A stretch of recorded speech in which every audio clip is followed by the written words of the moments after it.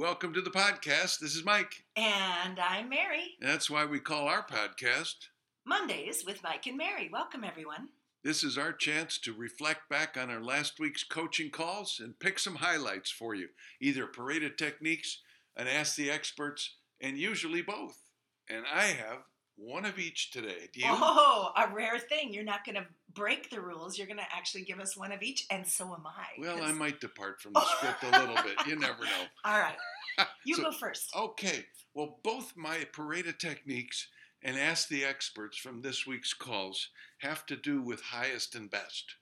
Oh my gosh, I had that common theme running throughout my calls as well. Very interesting. Yeah. Must be the market. It must be the market. That's profound. Can't wait to hear what you have to say. And I think highest and best is a misnomer.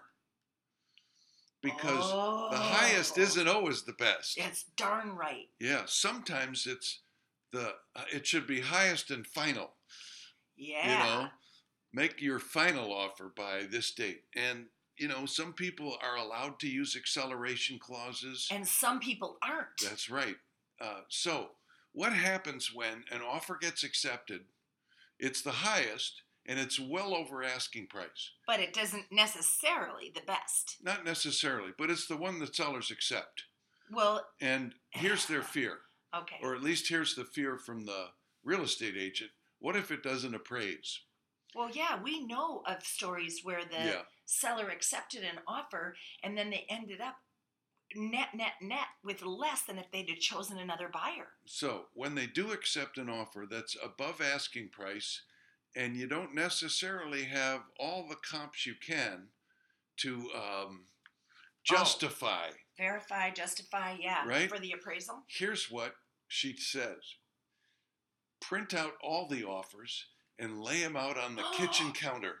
Print up all the offers. Yes. Oh, is that ever brilliant? Lay them out on the kitchen counter so when the appraiser comes in, you can direct his or her attention to here's all the things that buyers are willing to pay for this house. Oh my goodness. And let that reflect in and your how appraisal. Many buyers are willing to pay it. Yeah. Some of our students put together a package, so something like that could be in a package. It could. Clipped together with a big note going, 8 buyers, whatever.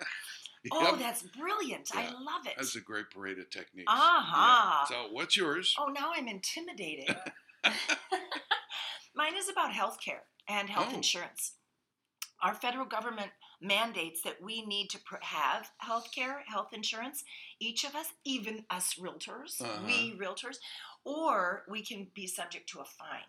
And so one of our students found a place to get health care, and then I chimed in where I've been getting my health care. So I want to add it to our podcast today for anybody that's out there saying, you're right, I need health care.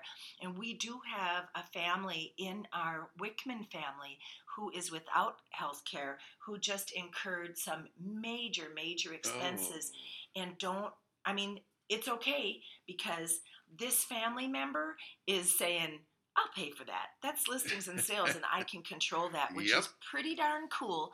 And here's the other thing that I heard from out of that mouth is that the net cost is going to be less than if I'd been paying a whole bunch of money every month for standardized health care anyway.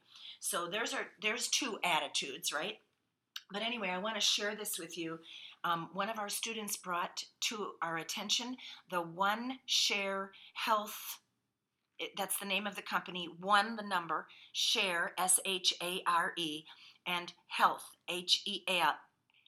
Easy for me to say. I'm a professional speaker. H-E-A-L-T-H. Now, it's faith-based. And I asked what the monthly is and was told $600. But, of course, it depends on the size of your family and what you got, what's covered. I don't know how that one works. The one I've been a part of for 4 years is called Christian Healthcare Ministries. That was referred to us from one of our students in Missouri who had real good luck with this. I have had real good success with this. Christian Healthcare Ministries, CHM. Now, you do have to be a Christian to participate, and that's part of the rules. And you have to live right, and there's some character qualities. I don't know if there is with the other one. My guess is Okay. that there is. But each unit costs $45 for bronze. They also have silver and gold. So a unit is $45 a month. And there's some parameters and all of that. So anyway, check it out. See if having something will work better for you than having nothing. I think especially catastrophic illness. You know, I get a magazine every month from this company, and it's validation letters that say our bills were $250,000 and CMH covered it. So check it out as opposed to having nothing. Yeah. And at the risk of being political, it's not about health care. It's about health insurance. Excuse me, yes, and sick care. Yeah, sick It's care. nothing about health care. Wow. It's sick care. Yeah. Well, that's a great alternative, to getting in the pool or paying through the nose. So I want to go back to highest and best. All right. Again, we just covered that. Well, my Ask the Experts was about another situation where highest and best came into play. Seriously? Yeah. And this was with an out-of-town buyer. So it was impossible to get them to negotiate price face-to-face. Now, Master Sales Academy is all about negotiating. Oh, be there. Price is one of the things we do have to negotiate. May 8, May 9, be there in Ann Arbor. Yeah. Check it out, floydwickman.com. All right. Sorry, I have to do a commercial every now and then. Well, that's perfectly acceptable. Okay. Floyd's rule of thumb, whenever you negotiate money, if you can, negotiate face-to-face. Yes. Because there's all kinds of stuff you can observe and use in a negotiation when you're face-to-face that you receive from your adversary or your partner that you don't get over the phone or through an email or a text. Is this a Chris Voss thing again? No, not necessarily. He changed the way you're thinking. Yeah, it's a Wickman thing, Well, yeah. If you know what you're doing, you can pay attention to what your client or your prospect is doing and saying. Yes, you're right. That is Floyd. Yeah. So her question was, in a multiple offer situation, I'm not face-to-face with them. How do I get them to listen to me? Because I know what's going to happen in this multiple offer negotiation.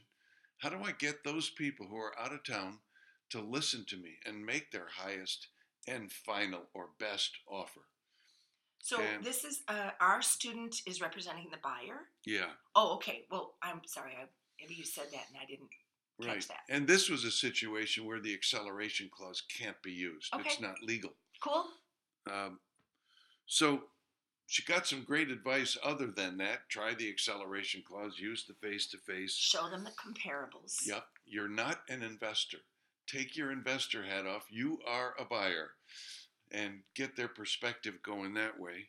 And what's your number? That's really the crux of it all. You've got to get a number from them. And here was the dialogue that came out. And I love this dialogue. It's very Wickman. It's let's pretend. Right? Let's pretend it's tomorrow. The negotiation is all done. And I'm calling you. And I say, congratulations, you got the house at your price. I want you to be happy and not regret. Let's pretend it's tomorrow and I call you and say, you didn't get the house. Somebody bid more.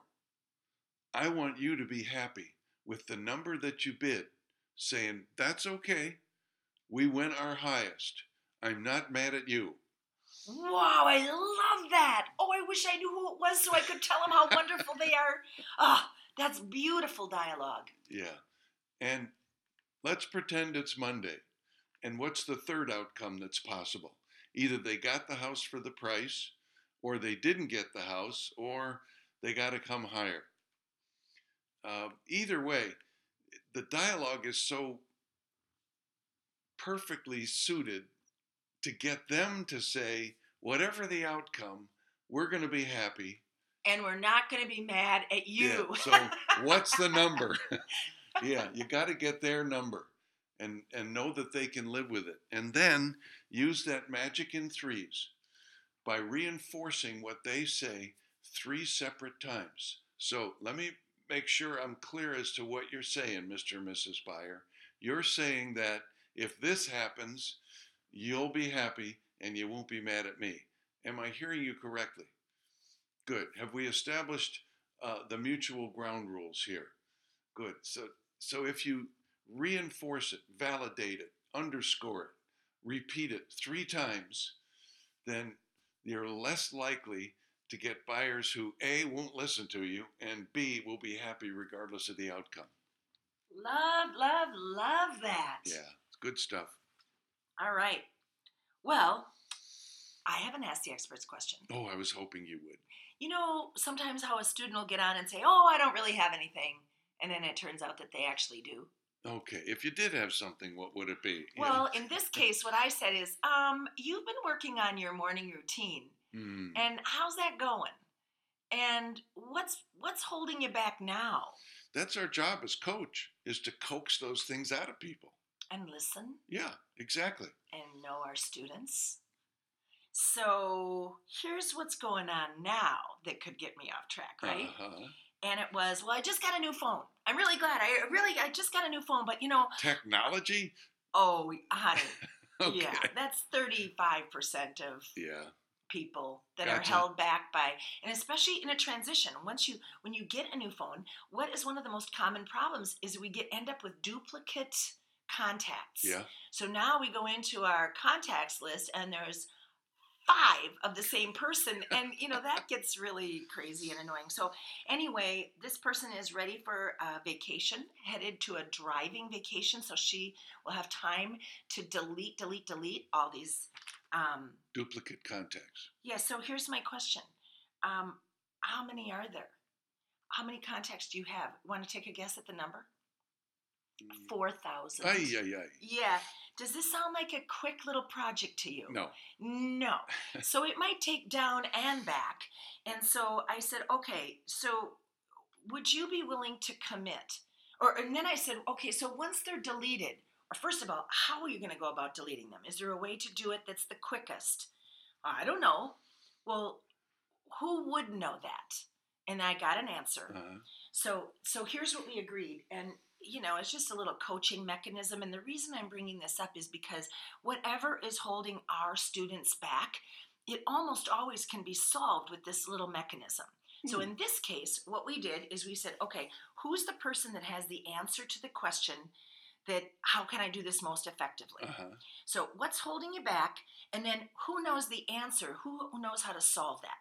So we set a date that 1 week from that call, that person is going to know, you're going to have communicated with that person. Here's what the solution is. Then we're going to have a deadline for applying the solution. And so that's what we have by the 19th. And it'll all be done and behind you and in the rear view mirror by the 19th. And I heard a great phrase when I was in Wichita last week. What was that? Jet pilots don't have a rear view mirror. Yeah. So if we're going to take off and if we're going to make this the best spring that we've ever had, we can't be looking in the rear view mirror. We can't be worrying about, I've got 4,000 duplicate contacts. We got to go straight forward and get through those problems as quick as possible so we can get ourselves off the ground. Yeah. I think there's a reason why the rear view mirrors are small and they don't take up the whole windshield in the car. Because you're supposed to look forward and not backward, right? Absolutely. Yeah.